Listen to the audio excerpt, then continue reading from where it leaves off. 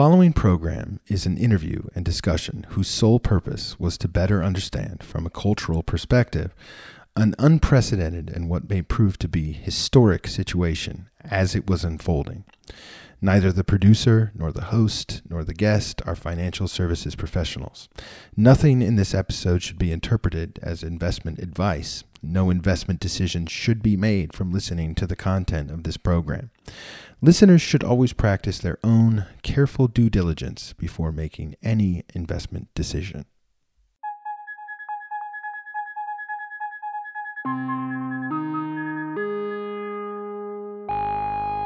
You're listening to Interview Time. On December 30th, 2020, the stock price of fading video game retailer GameStop was valued at $18.84 a share. By January 28, 2021, fueled by amateur investors leveraging social media and commission-free trades via the addictive game-like investment app Robinhood, the stock price had risen 1,700% to an all-time high of $483 a share, briefly making the company, once popular with millennials for selling used video game cartridges and shopping malls, more valuable than Delta Airlines, and leveling tens of billions of dollars of losses to several high-profile Wall Street hedge funds. My guest, Justin Horn, an academic philosopher, became an early investor in GameStop after following the compelling research posted on a body retail investment subreddit called Wall Street Bets by a user named DeepFuckingValue, who had bet his entire $53,000 life savings that the hedge funds had exposed themselves to a short squeeze by short selling roughly 140% of its shares. In this episode, Horn and I examine the underlying thesis of the GameStop trade, discuss its narrative, political, and historical dimensions, and explore the potentially fatal consequences of our society's relationship with risk. Justin Horn, welcome to Interview Time. Thanks, Mike. It's great to be here. GameStop closed out the week with a valuation of $67.60 per share, and this is down from an all-time high last week of approximately $483 per share. That is quite a drop from last week. Are you still holding on to your stock in GameStop right now? I still have a position in GameStop, yeah. And although I'd like to point out that even down to what did it close at? $60? $67.60. $67.60 is still up almost $30 from its previous all-time high of around $38 prior to the GameStop short squeeze madness that's been going on over the past a few weeks. Why are you continuing to hold? Well, and again, I just want to emphasize that in our conversation here, I'm not encouraging anybody to take any particular position on anything. But I continue to hold because I continue to be confident in the original due diligence research, which I first encountered on the Wall Street Bets subreddit months ago. What is the essential thesis behind the GameStop trade strategy? I think it breaks down into there are two different theses in play with regard to GameStop, and both of these have been the subject of numerous posts on Wall Street Bets for months. One thesis is about the number of short positions taken on this stock and the fact that, for months, it's been like the most heavily shorted stock in the stock market. And as has been widely reported, it at some recent point had 140% of the shares in the float sold short, that seems like a lot. It is a lot by any historical measure. That's that's a lot of shares shorted. Maybe you could step in and just explain briefly for my audience what a short sell is and how it works. If when you're talking about long and short, and again, none of this is financial advice. I'm not a financial expert. I'm an academic philosopher. I teach critical thinking, and I invest some of my money in the stock market. And I happen to be fortunate enough to have my eyes on this community and be in position to be a part of this thing from, you know, not the very beginning, but certainly before all of the fireworks Right. that we've seen over the past few weeks. So if you have a long position in a stock, that means you think that the stock is going to rise in value over time. And what you do is you buy shares of the stock at a lower price now, expecting that they will go up in the future, and you will sell them at a higher price at some future point, pocketing the difference as a profit. When you take a short position, then you are assuming that the value of the shares is going to go down in the future. So what you do is you borrow shares of the stock from typically from the clearinghouse, and you sell them immediately. And you promise the owner of the stock, whose stock you've borrowed and sold, that you're going to return those shares that you borrowed at some future time, and hopefully the value of the shares will fall, and the short seller can then buy the shares back at a cheaper price than they sold them for, pocketing the difference. Now, of course, because they're engaging in a loan here, they're also paying interest on the borrowed shares, and the interest that they owe fluctuates with the value of the shares. Right. So what's happened here is that there have been so many borrowings and resellings of the stock here that basically the short positions, at least when the shares were shorted 140% of the float, that means that they've borrowed every share of stock available, and then they reborrowed another 40% of them again, and all of these. So wait a minute. So there's a double borrow going on. It's like you well, borrowed it, but somebody else wants to get in on this as well, so they're going to borrow it again to create more. So I mean, there need be nothing sinister going on there. I mean, it's like if A holds the shares of the stock and B is a short seller, I can borrow the share from A and sell it to some guy C at market price now, but then I could, then again borrow the share from C, who's now holding it, and sell it to D. Right. And so that's what's gone on here, basically, is you have lots and lots of borrowing the shares and selling them short. With this in mind, what is the essential thesis then of the GameStop trade? So again, as I said, there's two theses in play. One is that the stock has been massively overshorted, and you got to remember, when you are short selling the stock, when you borrow that stock and sell it, when you add selling pressure to the market and you had more people selling, that drives the price of the stock down. That's just simple supply and demand. And so if you have all of this short selling, and the bigger that percentage of the float gets, the more of an effect this has. All that short selling drives the value of the stock downward. So these guys thought, one, there's way too many shorts on this stock. This is ludicrously overshorted. They also thought that these are the guys on Wall Street Bets. The guys on Wall Street Bets.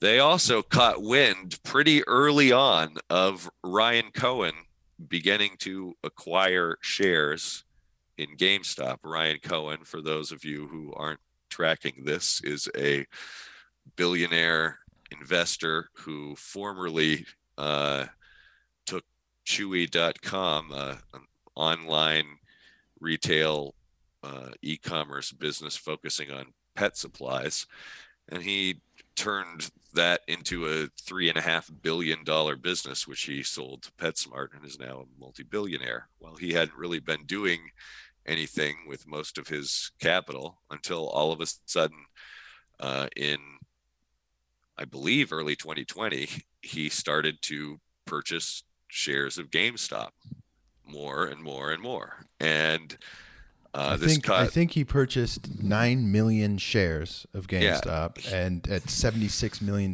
which amounted to 10% of the right. company. So he was then the largest retail shareholder of GameStop. And these guys on Wall Street Bets, caught wind of this. And they also noticed that Ryan Cohen had written a letter to the board of directors at GameStop earlier this year saying, your brand has real value here and there's real potential for you guys to, have a successful future, but you need to radically overhaul your business model and you need to leave behind this brick and mortar cartridge reselling, you know, model that is the reason that everybody was shorting you in the first place. Yeah. And reimagine your entire business as a digital first, 21st century e-commerce business, uh, looking into, partnering with esports and finding new ways to be part of this burgeoning video game industry. Deep fucking value. He put his life savings, I think, that's the folk tale right now, is that he fronted $53,000, his total life savings, into this investment. Was that before or after Ryan Cohen got involved? Um, I'm not sure, but I want to say that I think it might have even been before. Right. And I also think it's worth pointing out that Deep Fucking Value for months took a lot of heat from other members of the Wall Street Bets community. Right. And he would regularly post updates on how his bet was going so far as he's just ridden this out for the last year and a half. And he'll post his updates and people will just be like, dude, you're going to get destroyed. And he's like, well, thanks. And, that's not what I think, but, Right. we'll see what happens. And, Right. Other people on Wall Street Bets started paying attention to subreddit and digging around and finding out about Ryan Cohen writing this letter to the board and theorizing that Ryan Cohen was going to try to basically become the leadership of GameStop. That's what these guys thought was going to happen. And it kind of makes sense. He's an e-commerce guy. So he's saying, hey, I want to convert GameStop into an e-commerce business. I want to pivot it into the 21st century. Right. So video games are definitely not going anywhere, and I have the brand recognition here. So this is just to get kind of specifically back in. You said there are two theses here. Right. So the first thesis is that this is massively overshorted, and it's because this guy Ryan Cohen coming in may be able to affect a massive overhaul in the business model. And this guy has a trained or a proven track record of delivering successful online retail businesses. And I would say also a traditionally brick and mortar style of business. I mean, if you think about your local pet store, I don't think a lot of people necessarily, it's a brick and mortar kind of style business. It has been, I think. Yeah. Well, but he's looking at look, we can disrupt that business by turning this all into online distribution and taking advantage of all this technology that we have now, that a lot of these old retail models from the 20th century still, haven't kind of caught up to. And Right. by taking advantage of that stuff, there's real potential to turn that company's fortunes around. So that was kind of part one of the thesis So is that's part one thesis. And just to cut in here, GameStop could be, a turnaround story here. And with the leadership of Ryan Cohen, they might not be a brick and mortar video game cartridge reseller doomed to failure. they certainly don't After have all. to be. Yeah. Right. So, which would say if you don't have to be, but you're shorted at 140%, what were the hedge fund guys doing through this? Because you can't tell me they don't know Ryan Cohen's not coming onto the board. These guys are professionals. I mean, we don't know, but I mean, again, I don't know what the hedge funds were thinking or why they did what they did. But if you ask me, it seems like they obviously didn't know about the impact of Ryan Cohen coming onto the board and what that could do to the sentiment on that particular stock. Otherwise, they wouldn't have had 140% of the float shorted. maybe, I mean, we don't know. It seems, Yeah. I mean, my speculation is just that they saw a company, they go, this company sells used video game cartridges in brick and mortar stores, mostly in malls, right? Video games are going away from cartridges altogether. And nowadays, people download their video games directly to their console or their computer. And you don't even have to go to a store to buy the game. So it seems like, on the face of it, GameStop is screwed. Like, this is like the easiest short in the universe, right? These guys don't even have to do any research. All they have to do is think about it for 30 seconds and decide, okay, I'm going to short GameStop, and I'm never even going to look at it again because it seems so obvious it's going to fail. And nobody else is going to be paying attention to this. Like, I think that's a factor here. It's sort of assuming that, like, oh, no one else will think, No, well, it certainly seems like they assumed that nobody was going to pay attention to the fact that they had sold that stock short so heavily. Mm-hmm. I mean, most even professional investors. I mean, I just saw an interview with Kathy Wood where she was like, "I didn't even know you could sell short a stock 140% of the float," and so I think that's opening a lot of people's eyes on how underregulated short selling is. And I do think that, I don't want to make short selling illegal. And I don't think that's right. I mean, I do think short sellers have a market function to provide. They, can help expose companies that are, hiding things about their company that really mean that it is being overvalued, and they can expose weaknesses where there are weaknesses. And insofar as they do that, that's fine. But when you have companies and hedge funds that short sell these companies so heavily that it is just artificially crushing them, it limits their access to capital. It turns it into this self-fulfilling prophecy of that destroys them.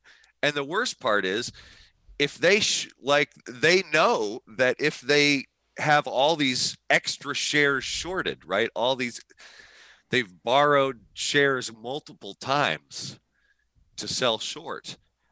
If the company goes bankrupt and those shares go to zero, they never have to pay back the people that they borrowed those shares from. So they basically get like totally free profit on borrowing stuff that they never have to pay back. And never owned in the first place. Right. Certainly. But I get your point. But yeah, it's so those kind of practices, in my opinion, are, it's long past time that we make some reforms here, because that it should be legal for that many short positions to be open, more than there are shares of the stock. Yes. Something ought to be done. So what's the second thesis? So the other thesis, the other kind of half of the thesis here, besides that GameStop might have a brighter future than most people would predict on the face of it, is the idea that these short positions being stacked up so heavily makes them vulnerable for what's called a short squeeze, in which the all these short positions get in trouble if people start buying the stock and driving the price up. Because as the price goes up, the interest that the short positions have to pay to remain open in their position, that is to say, to avoid having to buy the shares back at the current market price to return them, they got to keep paying interest. And the higher those share prices go, the higher the interest payments go. So as the value of the underlying stock rises, that causes the interest payments that the short positions have to pay for having borrowed the shares. Those interest payments go up. And this is when you've seen in the news about the reports of Melvin Capital losing billions of dollars or whatever. That's what they're losing billions of dollars to, is the interest payments they have to pay every day to remain open on their short positions.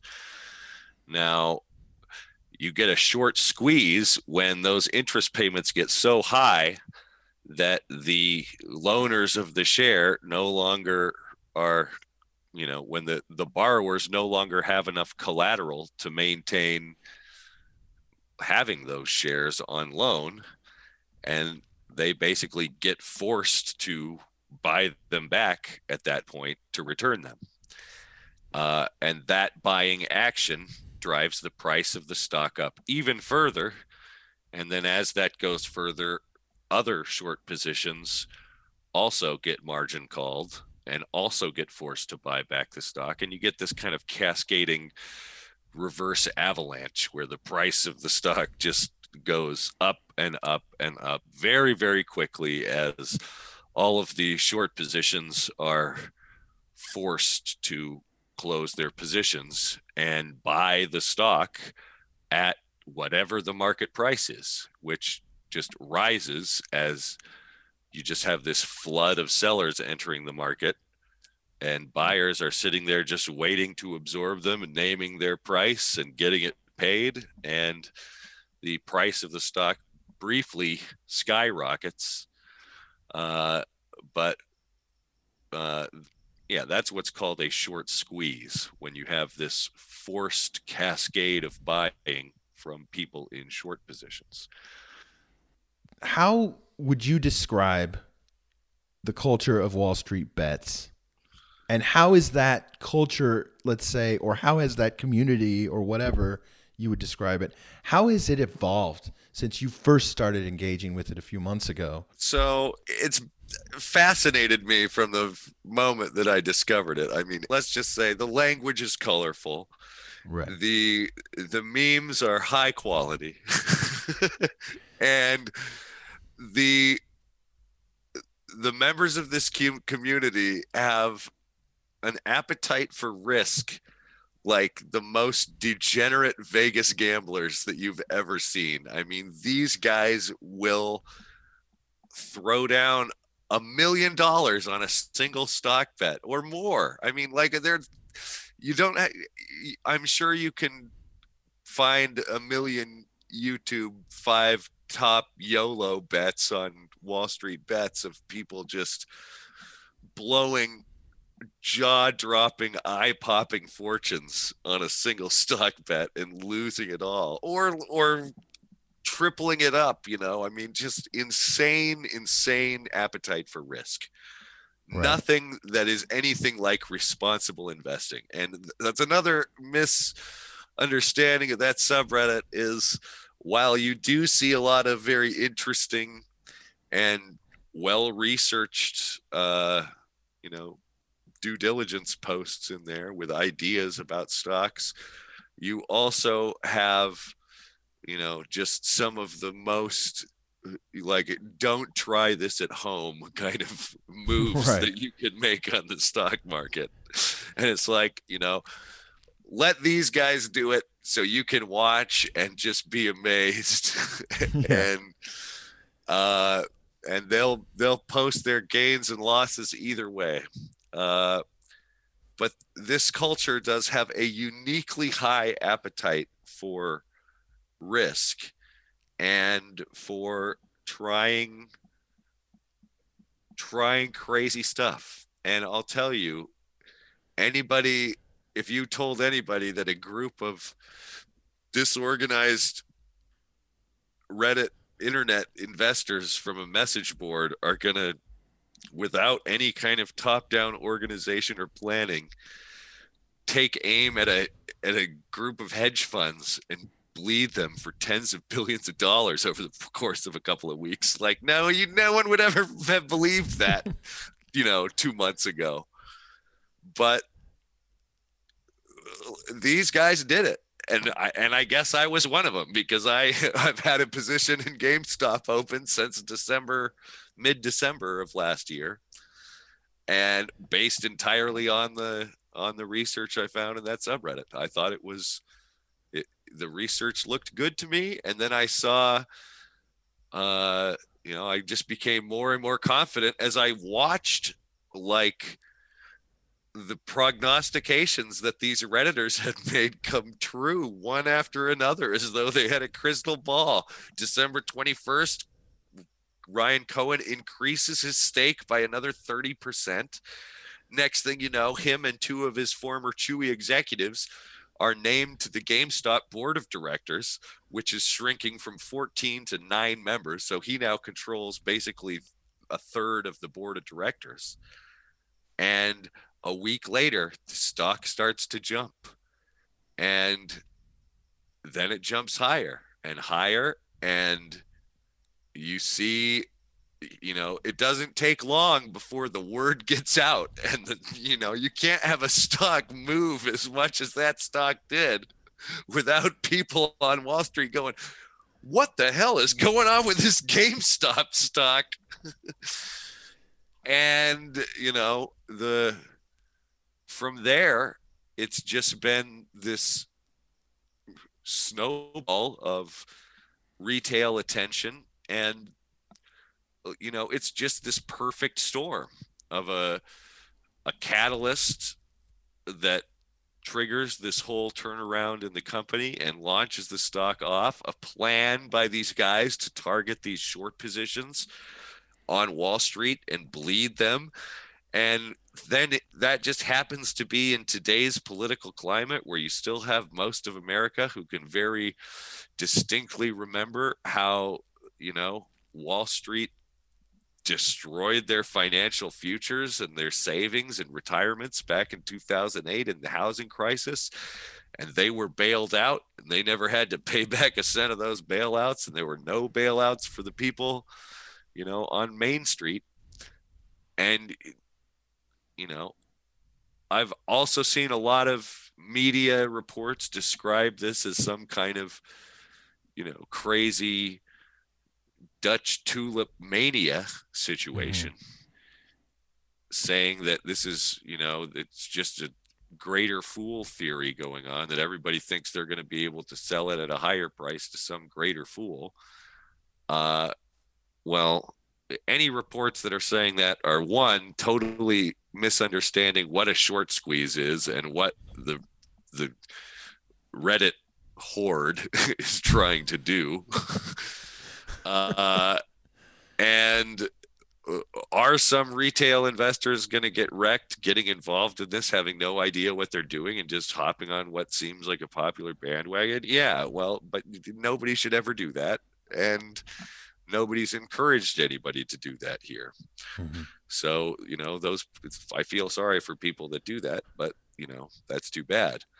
But what you really do have here is a lot of people who are buying into this, paying what they know to be exorbitant prices for GameStop stock based on the company's fundamental valuations, but they're doing it because they think that they can send a message, that they can hurt Wall Street by doing it.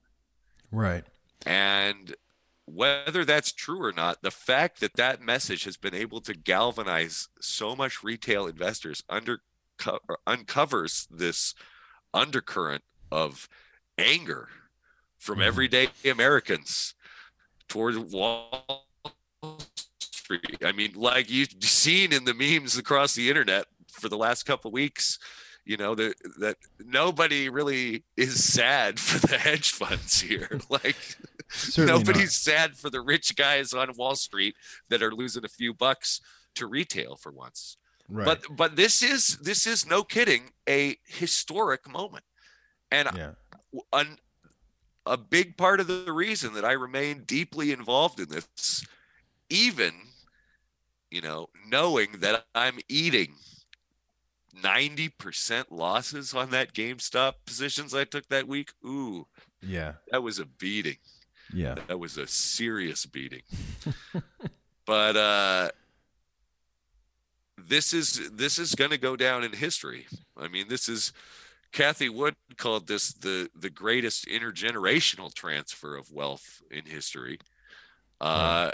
From from the boomers to the millennials. Yeah. But let's not forget that really that's also probably the greatest transfer of wealth from the upper class and the wealthy of America to the middle and lower class. Because I mean, what if you look at a generational transfer of wealth from boomers to millennials? Like the millennials have had the, shackles on, economic shackles on for their entire lives, and are the most kind of behind generation in terms of being able to get good earnings and good financial futures going. They've been handicapped from the start. And Right. so this play has moved a lot of money into millennial hands, and those hands are largely not hands that had a lot of money before. I think many people see this GameStop phenomenon as a revolution, or at least as some kind of protest movement. And I wanted to ask you how you think this situation compares to the Occupy Wall Street situation that happened roughly a decade ago. If you ask me, I think the most important thing to recognize here is that this is a very complicated situation, and it, there's a lot of people in it and a lot of people out of it for a variety of reasons. Mm-hmm. There are some people who are in this to stick it to the man. There are some people who are in this because they want a dream lottery ticket to get them out of, their financial predicaments. There are other people who are in this that think that they can prey on other people that are taking certain positions in respect to this trade. There's no shortage of different reasons that people are taking these actions. But I do think that there is a much bigger than you might think, and probably bigger than in any other trade in history, any other stock trade. It's very unusual for politics to come into it in this way, where Mm-hmm. people are literally treating their market actions as a type of political action or political speech, Yeah. which is also interesting since it was, probably big moneyed Wall Street interests that first lobbied for, for the spending of money to be treated under American law as protected political speech. Mm. And this is certainly the first time you've seen that being turned in the other direction. Right. And I think you're referring to Citizens United. Right. Right. Yeah. So I think there are a lot of people that are treating this like a protest movement.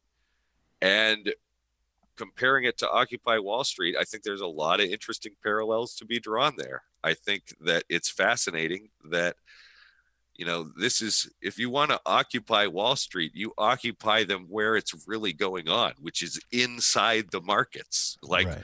who gives a crap about actually standing around on the property outside their front doorstep? Get in their game.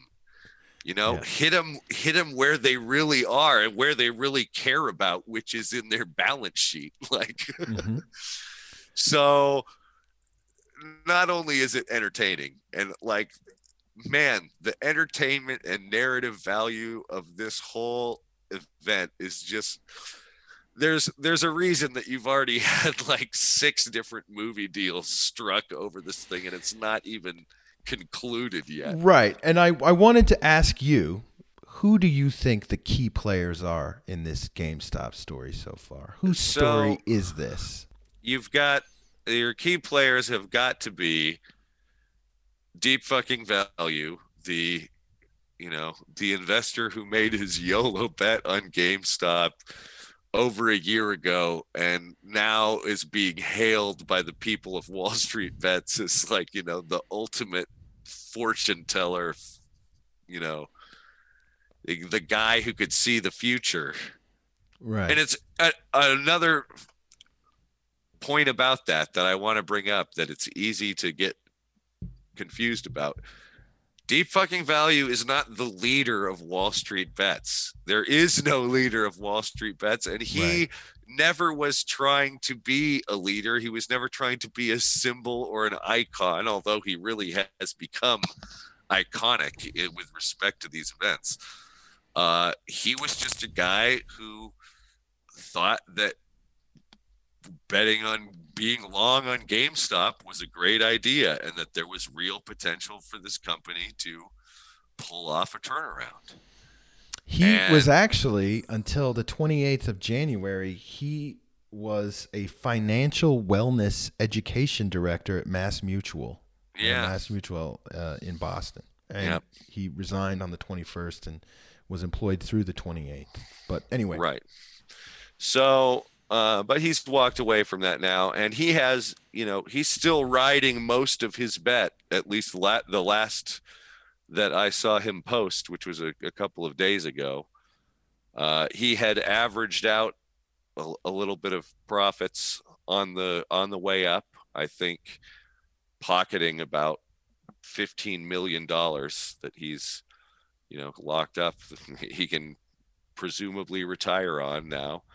But the rest of that, which is the large majority of his position, is still a live position on GameStop.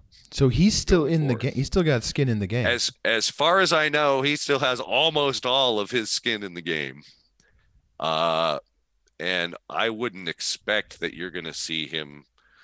I mean, I don't know what he's going to do, but it would surprise me a great deal if he exited his position before the congressional hearing, because that's going to, open him up to accusations that he was manipulating the stock upwards only so he could get out before everybody else. Mm-hmm. And he's, that's very contrary to his investing style, at least according to his YouTube channel. He's a long-term value investor and sees value in GameStop. Yeah. So he's one of the main players. Deep Fucking Value is one of the main players. I think Ryan Cohen is certainly one of the main players here because it's his actions coming in and driving from an investor standpoint, driving the case that the company needs to completely reimagine itself and succeeding. And it's fascinating to think about Ryan Cohen being added to the GameStop board, and then it triggers this chain of events in which GameStop's stock values just go higher than anybody would have ever imagined, except for the Wall Street Bets guys, right? who saw it in advance. So, I mean, if you're the the CEO of GameStop, and you've just appointed this guy and his two homies to your board of directors, and all of a sudden your stock just goes through the roof. I mean, what do you got to be thinking of? Like, who is this guy? Like, dude, you're magic. Like, You're an please investment god. Yeah. tell me what are we doing? Show me the way. Like, apparently everything you touch is gold. So tell me what we're doing. Right. And I think there's probably a lot of that going on behind closed doors in GameStop leadership right now. Right. And I presume that Ryan Cohen, that's a pretty heavy burden to fall on your shoulders to have this huge thing happen where Mhm. you really better deliver on this transition because you've got an army of retail investors the world over watching you and wanting you to give us some good results here so that we can be convinced that we were right in our case that you were going to turn this company around. Well, it's on Ryan Cohen to pull that off now, but he's certainly a central player here. Obviously, you also have probably uh, Gabe Plotkin and the short sellers at Melvin Capital and maybe some of their buddies at Citadel who gave them kicked them a couple of $1 billion to get out of the hole a couple of weeks ago. Bailed him out. Yeah. Uh, and then finally, probably Vlad Tenev. Is that his Vlad Tenev. Yeah, he is yeah, the the Robinhood founder of CEO. Robinhood. Yeah, founder and CEO of Robinhood. So I'd say those are your primary players in this, and of course, the hordes of retail investors. Right. But I mean, and probably Janet Yellen also Sure. gets to be a major player She hasn't made yet. I guess she sort of has made her in this entrance story. now. Yep, Yes, she's made her entrance, but she's come in the second act, and we will we will see. right. What role do you think lockdown, pandemic lockdown boredom played in this? Because there's a narrative being pushed out there right now that it's a bunch of guys on Wall Street bets who are at home or out of work. They've got stimulus checks in their pockets. They've got this new, very entertaining, very addictive Robinhood app at their fingertips that has given them kind of a new level of accessibility to the market. I don't think that's what's going on with GameStop. I do think that there's a lot of that going on in the market today, and that Robinhood has opened up a lot of retail traders just kind of using their money to, you know, have fun on the market. Mm-hmm. uh, but I don't think that's what's going on with GameStop. I think what you have here is some guys who did some really good, serious research and, made it publicly available in these forums where lots of other people recognized this is really good research. This is a much more sophisticated look under the hood at what's going on with GameStop than your classic, you know, 30-second short seller spiel about, GameStop's Right. a failing business in malls. That you would see on CNBC or, Right. And these guys were paying very close attention. Their research was excellent. And this is a point that's been made by a lot of people who have come to the defense of the investors from Wall Street Bets, guys like Chamath and shoot, I forgot his name. Yeah. and Mark Cuban. Uh, these guys have come out and said, uh, Wall Street seriously underestimated the quality of research that some of these retail guys can do. And they've been underestimating these guys forever, but with in the information age, these guys have access to sophisticated tools that regular guys never had access to before. And guess what? They're using them. And guess what? Like, you know, they can be a serious force to be reckoned with. There's a lot of smart people out there on the internet. And Right. the good stuff, that's the thing with Reddit. When you have something that's controlled entirely by people either upvoting it or downvoting it, like, the good stuff really can rise to the top. Right. And uh yeah, so I think that's a very interesting facet of this. Many critics are saying that this situation, like you see a lot of people on television saying that this situation proves how disconnected the stock market is from any real world value. The media has characterized the GameStop trade as nothing more than like social media fueled hype, or a pump and dump, or even a Ponzi scheme at time. I've heard it called that. I mean, over the last couple of weeks, I've heard multiple analysts describe GameStop trade as lacking any investment fundamentals.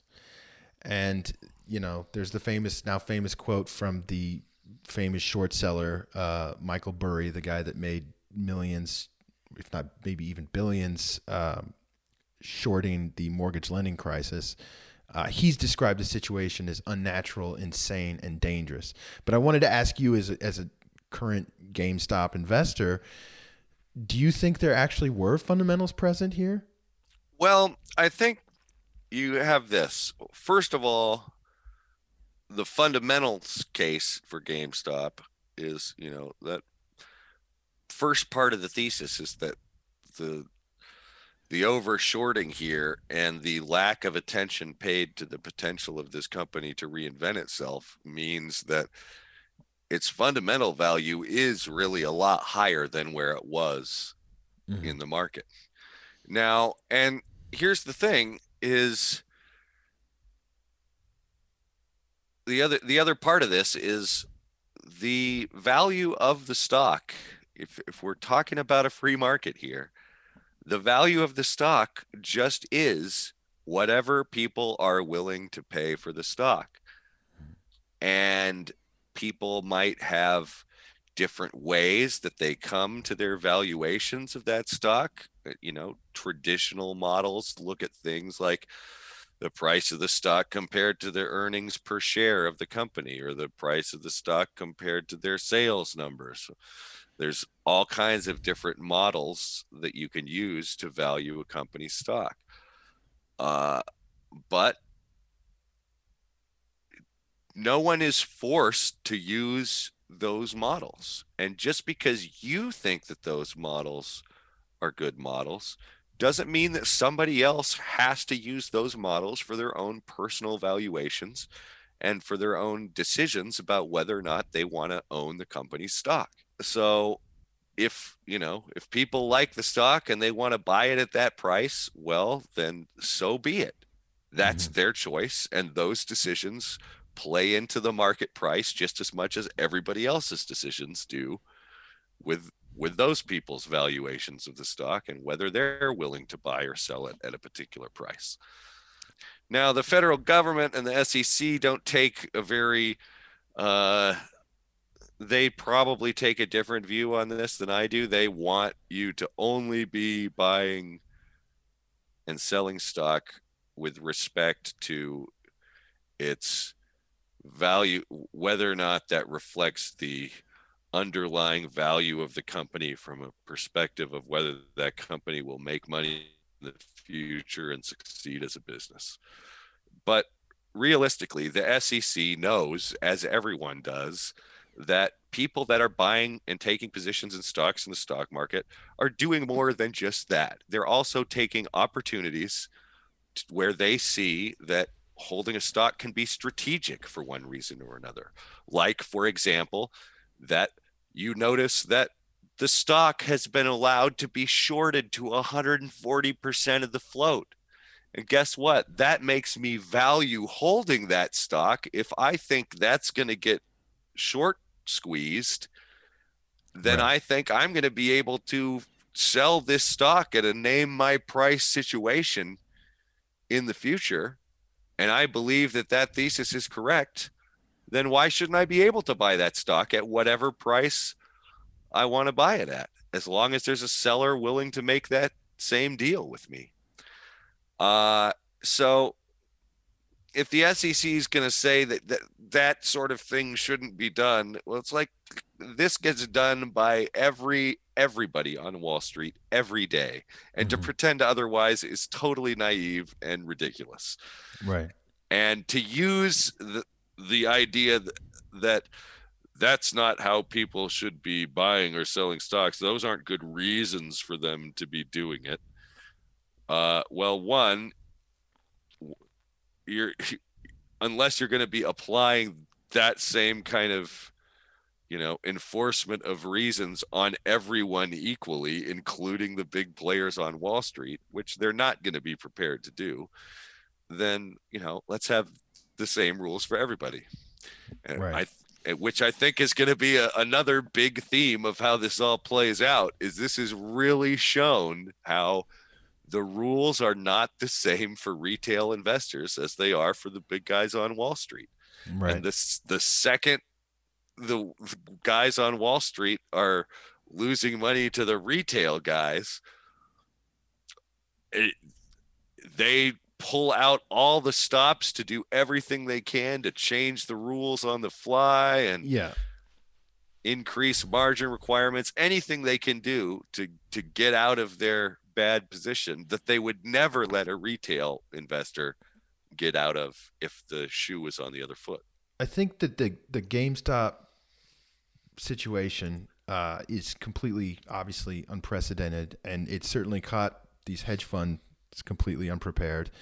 Melvin Capital lost 50% of its value, but one can imagine that the Gabe Plotniks of the world are going to do anything and everything they can to prevent this from ever happening again. Yet at the same time, many people are talking about how the world of investing now will never be the same, because communities of people on Reddit, Discord, and other platforms now have a much larger influence in the market. We can see that. What do you think the role social media is going to play kind of moving forward? Well, there have been a lot of newcomers to Wall Street Bets over the past couple of weeks with the, huge media spotlight from all over the globe. And a lot of these people are looking for the next GameStop, or like, what's the next thing you're going to short squeeze? And you've also had, you've seen a bunch of other stocks alongside GameStop pushed as targets of the Reddit retail investors, like AMC and Nokia and BlackBerry and all this stuff. And mostly, I think all of those are being, that's a distraction. GameStop is in a unique position here, and it's the only one that I feel certain has made the people on the shorting side of this really bleed, financially speaking. And I don't think it's over. So there's not going to be a next GameStop. This is going to be a unique scenario.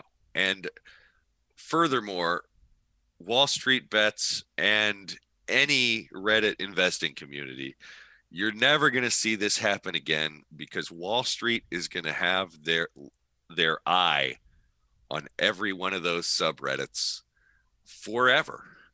For never again will they be caught with their pants down like this. None of them will. Every hedge fund on Wall Street is going to have interns combing the threads of Reddit, Wall Street Bets, stocks, investing, every other investing related subreddit in that community is going to be watched for years to come, if not forever. Because that, let's face it, for those guys that got hit by this so far, and it's not over yet if you ask me, but just as things have gone so far, that was an expensive boo-boo that those guys made by leaving themselves open to this kind of a retail onslaught of Redditors who realized that these guys were vulnerable. Mm-hmm. And they're never going to allow a blind spot like that to exist again if they can help it. And that means that they're never going to be caught with their pants down by Reddit again. Maybe something in some other future social media platform that they don't really know about might be able to get them in a future position like this, but it won't be from Reddit. So what makes Reddit or communities like that, other social media channels, what makes them then so dangerous? Because they allow sort of organic communities to be built, communities in this case around investing ideas, and they allow users without being organized by some kind of leadership to naturally coalesce around certain strategies based on information that's becomes publicly information or publicly available to them.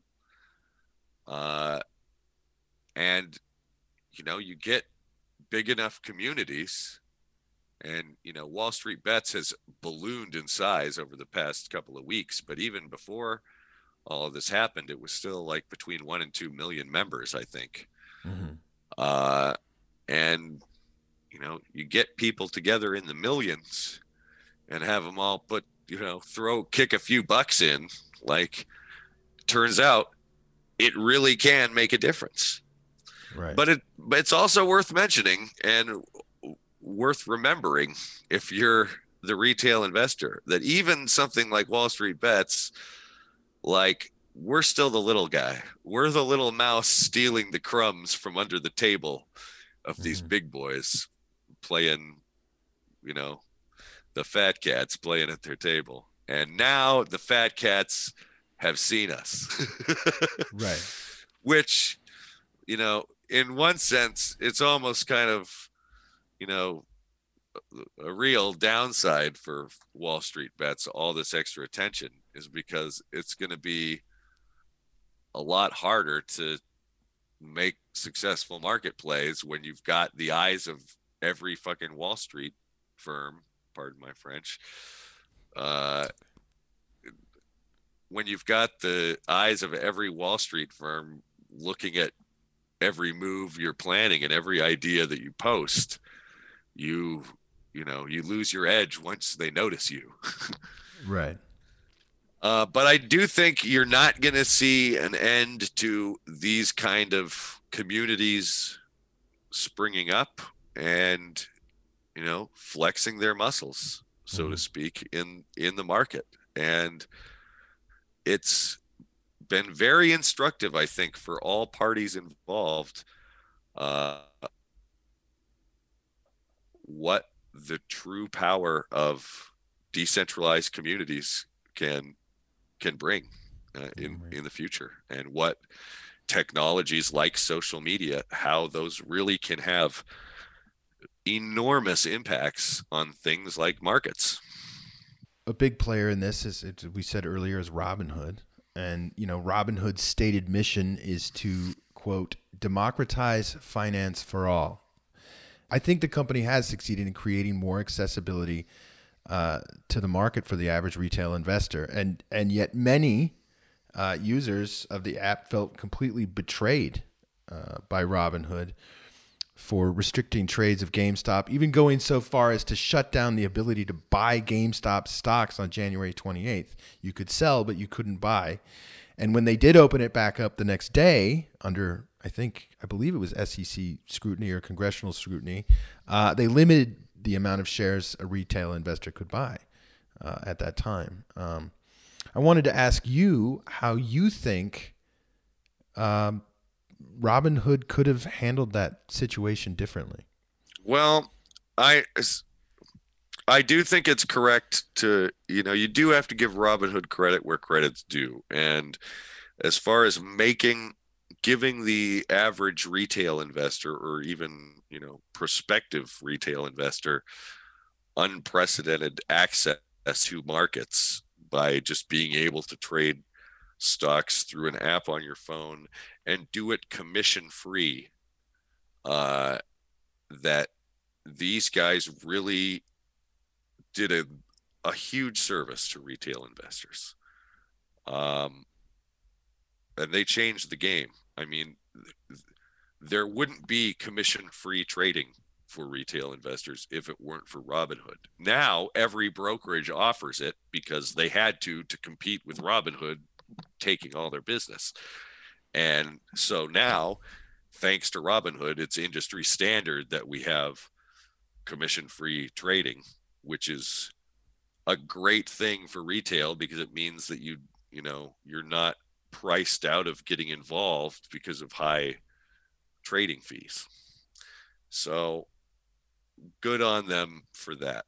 And whether or not how serious they are about their mission for opening things up for retail investors, I'm not going to speculate on that, but I will say that their decision to limit the buying of shares on the retail side of GameStop in particular was a disastrous idea from a PR perspective. I mean, and if your name is Robinhood, if the name of your app is Robinhood, that you're going to like allow the little guy to steal from the rich guy and get what's rightfully his, or whatever the sort of Robin Hood myth that's supposed to be behind this is. And these guys then, when it's clear that it's gone viral and all these retail investors are piling into GameStop to force a short squeeze, and it looks like they're just about on the verge of triggering it, and all of a sudden Robinhood comes out and says, well, we had to halt the trading on that stock. And by halt the trading, I mean, you guys can still sell, but you can't buy. We had to only stop buy trading of this. Well, look, every transaction has a buyer and a seller. So if I'm still allowed to sell, that means somebody somewhere is still being allowed to buy. But it's not me. So,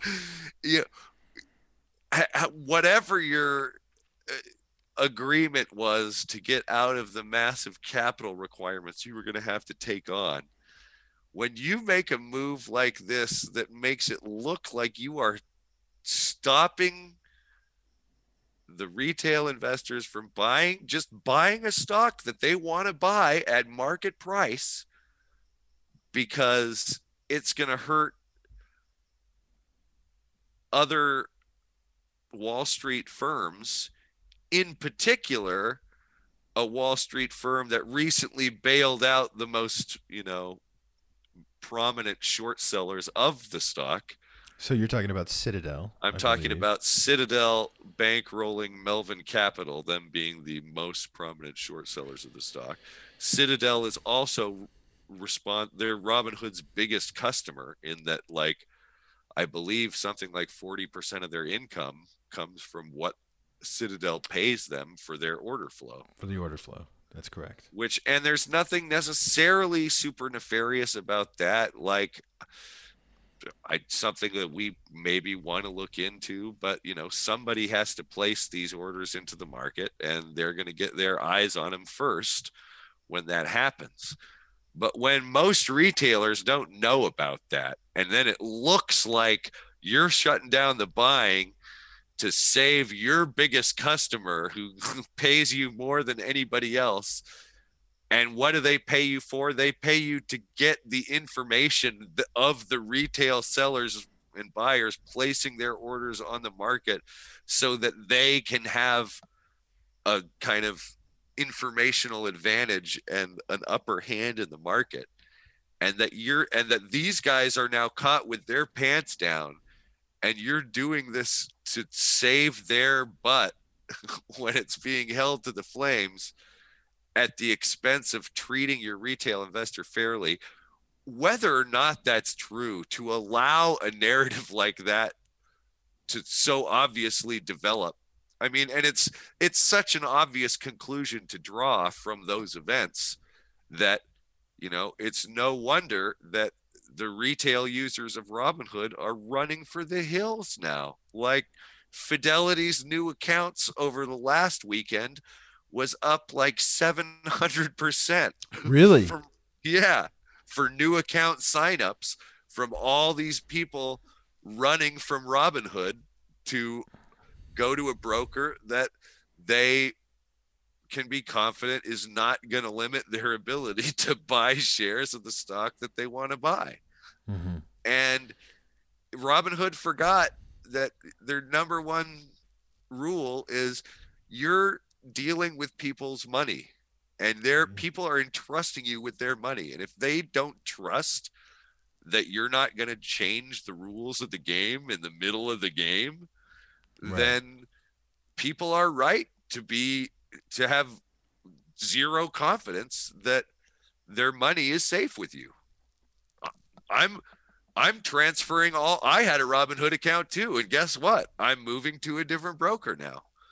Right. And that's for that same reason that I'm not convinced that Robinhood is not going to try to pull strings and bend or break rules when it comes to my money, because they don't have enough cash flow on their balance sheet. So, Right.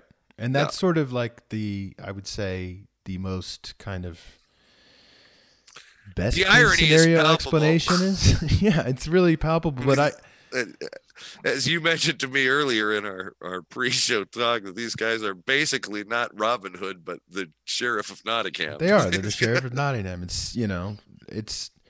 But it's a tragic story in a way. I mean, if we want to look at it as a myth, it's a tragic story because, like, I feel like they could have had one of these transcendent moments. And, Tenev is saying he had a gun to his head, and, that could be true. And I don't want to, but what if in that moment he said, no, I'm not shutting down buying. I'm not shutting down buying. I'm not doing this because if I do this, it's going to destroy my business. Exactly. That's what he should have said. He should have recognized that. Yeah, and I think that he had a moment also. It's this fascinating moment. It's a fascinating moment because it's the moment where, holy cow, man, your business just started, is really a major player in an almost revolutionary moment that is directly tied into your core value as a company, like the stated mission of the company. It's working. It's working. Yeah. This is succeeding. What you said you wanted to do, you're doing it. It's happening, and it's happening on a scale. I think maybe the problem here was it happened so quickly and on a scale that he was not prepared for. And instead of it's a classic story. It's instead of a classic tragedy, instead of standing and sort of, maybe it was a moment where he was called upon to kind of take a heroic stance, and that would have made his business legendary moving into the future. He caved. And again, I don't want to sit here and rip on Vlad Tenev. He talks about, he keeps saying it. I've heard him say in multiple interviews, they called me at 3:00 in the morning and said I owed $3 billion. It's nobody wants to get a phone call with that. And I do appreciate that he says that he was, awoken in the middle of the night at 3:00 in the morning. I think he's signaling guys, I wasn't thinking clearly, he was overwhelmed. I think they had me by the balls. Yeah, but it's almost like watching somebody get everything they wanted and then just being terrified by it and scared and throwing it away. Well, I don't doubt that he had a lot of pressure on him to stop the buying. And could he have stopped the buying? Maybe. Could he have done something else? Maybe. It's tough to say. But what I do know is that what he did do will probably, in my estimation, I do not have high hopes for the success of Robinhood as a brokerage platform going forward. Mm-hmm. And this is a little bit, unfortunately, time for them, given that they have a upcoming IPO, I think, in the next year. I don't think you're going to find that there's going to be a a lot of retail investors with a positive view of your company going toward your IPO, Robinhood. But, hey, live and learn, right? Right. There was a point that we didn't really get to when I was talking about the culture of Wall Street bets that I wanted to make sure I mentioned, which is that you have these Wall Street bets guys with this insane risk tolerance. And if you're thinking about trying to execute a short squeeze play like this, it's very difficult to do if you're not like a single organized unit, right? Mm-hmm. Or like a big hedge fund, or a big single actor, or at least a big team of investors trying to short squeeze a very, very small company's shorted stock. Even GameStop, which wasn't trading at that expensive, is still big enough that, like, for retail to try to do this, just kind of coalescing around a few ideas posted on a public message board is, I mean, it's a big ask, because what you're talking about is a global multi-million player version of the prisoner's dilemma. Mm-hmm. The prisoner's dilemma, for those who may not have heard of it, is a description of a game situation where it's typically described with two different players. Each player can either defect or cooperate, and the payout structure of the game is set up such that both players do better for themselves if they defect. Whether the other player defects or cooperate, either way, you do better for yourself by defecting. And so typically both players defect, and they end up with an outcome that is much, much worse for both of them than if they had both cooperated. Right. But because of the structure of the payoffs of the outcomes, their rational decision making forces them into the double defect outcome square, and everybody loses. But so to be able to play this game, you need these guys who need to come together to be able to risk all this capital that they're putting with their infinite risk appetite. But the play also has to be very, very simple, so that, like, you don't have to be some kind of super genius to execute this, that even your grandma could do this if she gets the instructions. And fortunately for the short squeeze, the best way to make it happen is just to get people to buy and hold it. And this culture is so perfect for it, because you have these guys that are so used to completely irresponsibly irrational behavior, like YOLOing $1 million of their savings into a single stock bet or something like that.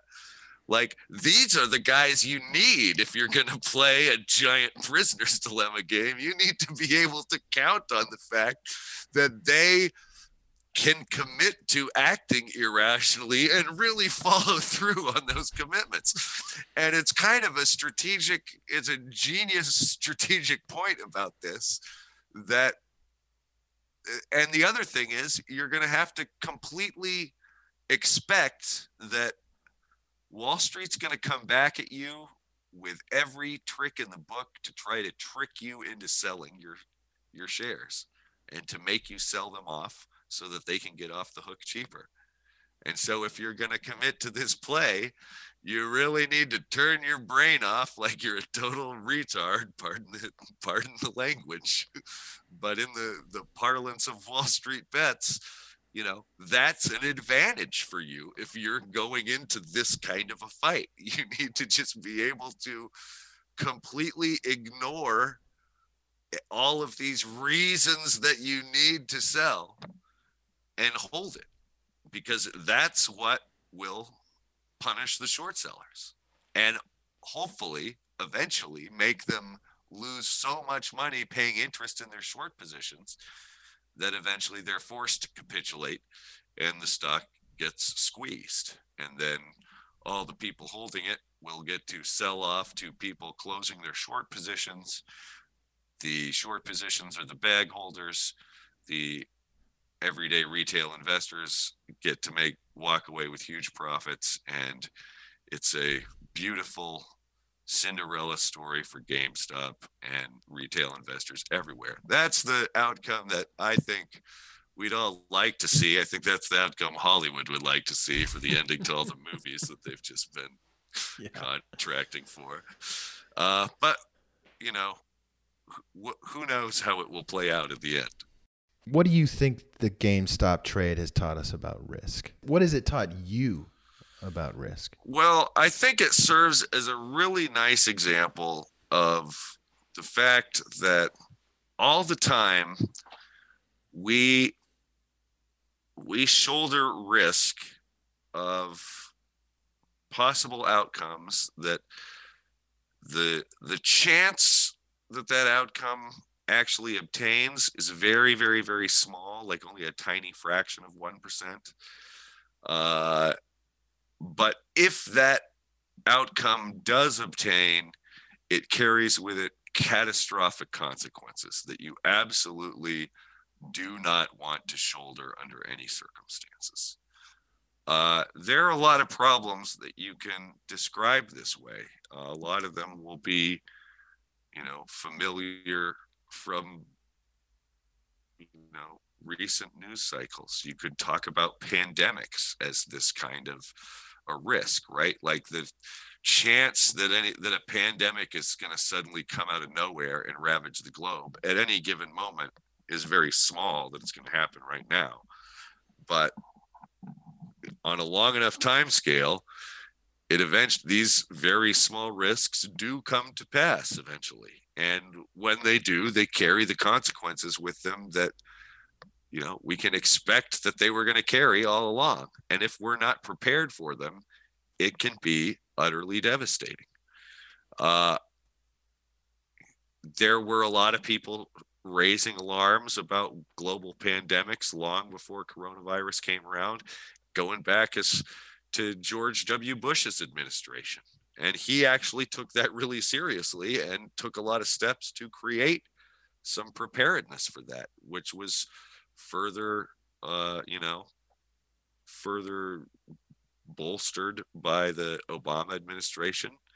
But when Donald Trump came into the White House, they pulled all those protections out and cut positions and said, we'll hire these guys back again if we need them at the time. And we've all seen the consequences of the unprepared situation that the United States was in when the coronavirus pandemic hit. But there's lots of other problems too. Climate change can be thought about this way, that there's, massive risks of big climate events that, we are shouldering all the time that we don't pay much attention to, but they can devastate us. Also, I think one that doesn't get our attention very often or very much, but should get a lot more of our attention, is artificial intelligence research. And, that's the kind of thing that the project to move towards creating an artificial general intelligence, that is to say, an artificial intelligence that's capable of having all of the, that can do everything that human beings can do with our rich mental lives. Once we make an artificial intelligence of that level, well, it has a very extreme possibility to rapidly advance and snowball very fast into something that's very quickly beyond our ability to control or even understand. And we probably only get one shot at that. And if we do it wrong, it could have catastrophic consequences for each and every human being alive on Earth. And I don't want to sound alarmist, but when I say catastrophic consequences, I mean up to and including fatal for everyone. Right. And we're starting to see these risks being taken more seriously. You have guys like Nick Bostrom at the Future of Life Institute at Oxford University. If you don't know who Nick Bostrom is, go look into this guy and check out the papers that he writes. In fact, a lot of I'm pretty certain that a lot of the things that Elon Musk is concerned about and the problems he's trying to address, that he has drawn a lot of inspiration from Nick Bostrom's work. You also have in the budget that was recently passed in the defense spending, just this last December, there was a big section of that was put towards developing AI safety regulations and projects in the defense budget, which is a promising sign, since I think that, you know, these are really national and global security issues. And the lesson from GameStop that I would like people to take home from is these guys on Wall Street got caught with their pants down, taking an enormous amount of risk. They put themselves in a position where they might still yet be forced to pay whatever the market demands in price for the shares that they borrowed. And there's no upper limit cap on that, theoretically speaking. If it gets high enough, it could destroy the entire economy. I don't think that will happen, probably. I think somebody will step in to prevent that from happening in some way. But the point is, these guys opened themselves up to catastrophic risk, even if it was at a very small probability of obtaining. But if you do that, you're playing with fire and you're going to get burned. And we need to understand that, especially as we move forward into the future with more and more powerful technologies that can have serious consequences that may be undoable, that we need to proceed very carefully.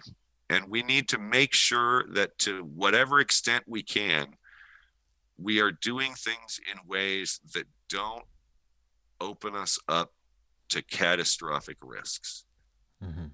To infinite loss. To infinite loss kinds of situations. Absolutely. Which technically, kind of to piggyback on what you just said, and or to clarify, this situation is a potential infinite loss situation, because in a short situation, when the value, there is no limit to what a value, right? I mean, how high a value can go. Yeah, I mean, it's whatever the order book says. If a short squeeze gets squeezed, then, you know, they immediately have to start buying up the shares at whatever they're on offer at market. And once those shares getting up, if this squeeze is really squeezing hard, you get a lot of buyers just piling into the market, eating up whatever the listed prices in the order book are. And,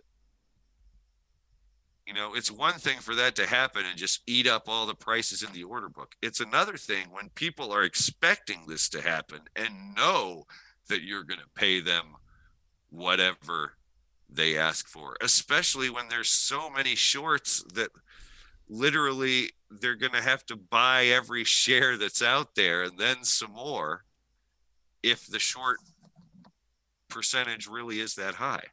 And again, we don't have exact data on where that short percentage is right now. We'll know more on Tuesday about how things were back on the 29th. But, you know, real-time data on that is virtually impossible to get your hands on. There's estimates, but nothing that's the cold hard numbers. Mm. Um, but when people know that their orders or expect that their orders are going to be filled at whatever price they set, I mean, then you have a real dangerous possibility of people setting economy breaking prices, and like weird things could happen, like GameStop becomes the world's first quadrillion-dollar company by market cap for a few minutes or something like that. Just weird stuff that you don't want to be happening in normal markets. And hopefully, this whole situation will inspire regulators to reform. Not, and I think that there's a lot of danger about regulators wanting to come in and babysit retail investors and put restrictions on what they can do in the markets. No, that would be deeply wrong. What needs to be fixed in the markets is not what retail investors are able to do or not, but whether or not people should be able to short sell stocks at those levels which can rightly lead people to believe that they can name any price they want and have it met by a short seller getting squeezed. Focus the reforms there. Let's reform the short selling rules to something a little more reasonable, and something that puts a cap on the obvious greed of exploitative short sellers that just want to like drive companies' values into bankruptcy and profit the whole way down as they destroy that company. Like that needs to be curtailed in my in the humble opinion of this one retail investor. I feel like 2020 in particular, really kind of with the pandemic, kind of marked the final sort of death, let's say, of the 20th century. And this is one of those historical moments that I think is just so unmistakably 21st century. I mean, there's the age-old human traits here of greed and risk and revolution and those kinds of you have the class warfare aspect to this that's going on, but it's sort of the platforms where these age-old battles are being fought has changed now, and it will never be the same anymore. There truly are a lot of really fascinating angles on this. It's so multifaceted, and there's so many cool things to talk about. And I guess, time will tell as to what kind of a impact this ultimately has historically. But, and it's always kind of hard to judge those things while they're still happening. But to me, it feels like this really might be a watershed moment. And like, there's so much about this that's truly unique and truly groundbreaking for retail investors to profit at the expense of professional Wall Street investing firms is at this scale, it's completely unheard of. And it's probably Kathy Wood called it the biggest intergenerational transfer of wealth in history. I think it's probably also the biggest transfer of wealth in social strata from the wealthy down to the poor and middle classes, probably the greatest one of those in American history too. And if that turns out to be the case, then even if the squeeze never gets squoze, for those of us who contend that they don't believe that there really has been a true short squeeze here, even if that never comes to pass, this still will have made such a mark and an impact in the future of the American economy that I really think you're looking at a real historical event here. It's gonna be a big one that we're gonna see, feel, and talk about, and write about, and study the impacts of for many, many, many years to come. Well, Justin, thank you so much. Pleasure's all mine. I think I'd like to actually have a follow-up with you episode maybe after the congressional hearings on the 18th, and we can kind of look at what happens at that point. Mike, as you know, we've had a lot of really interesting conversations over the years, and I am more than happy to have one with you at any future point which you would like. All right. Well, Justin, again, thank you so much for coming on this evening. Everyone, you've been listening to Interview Time.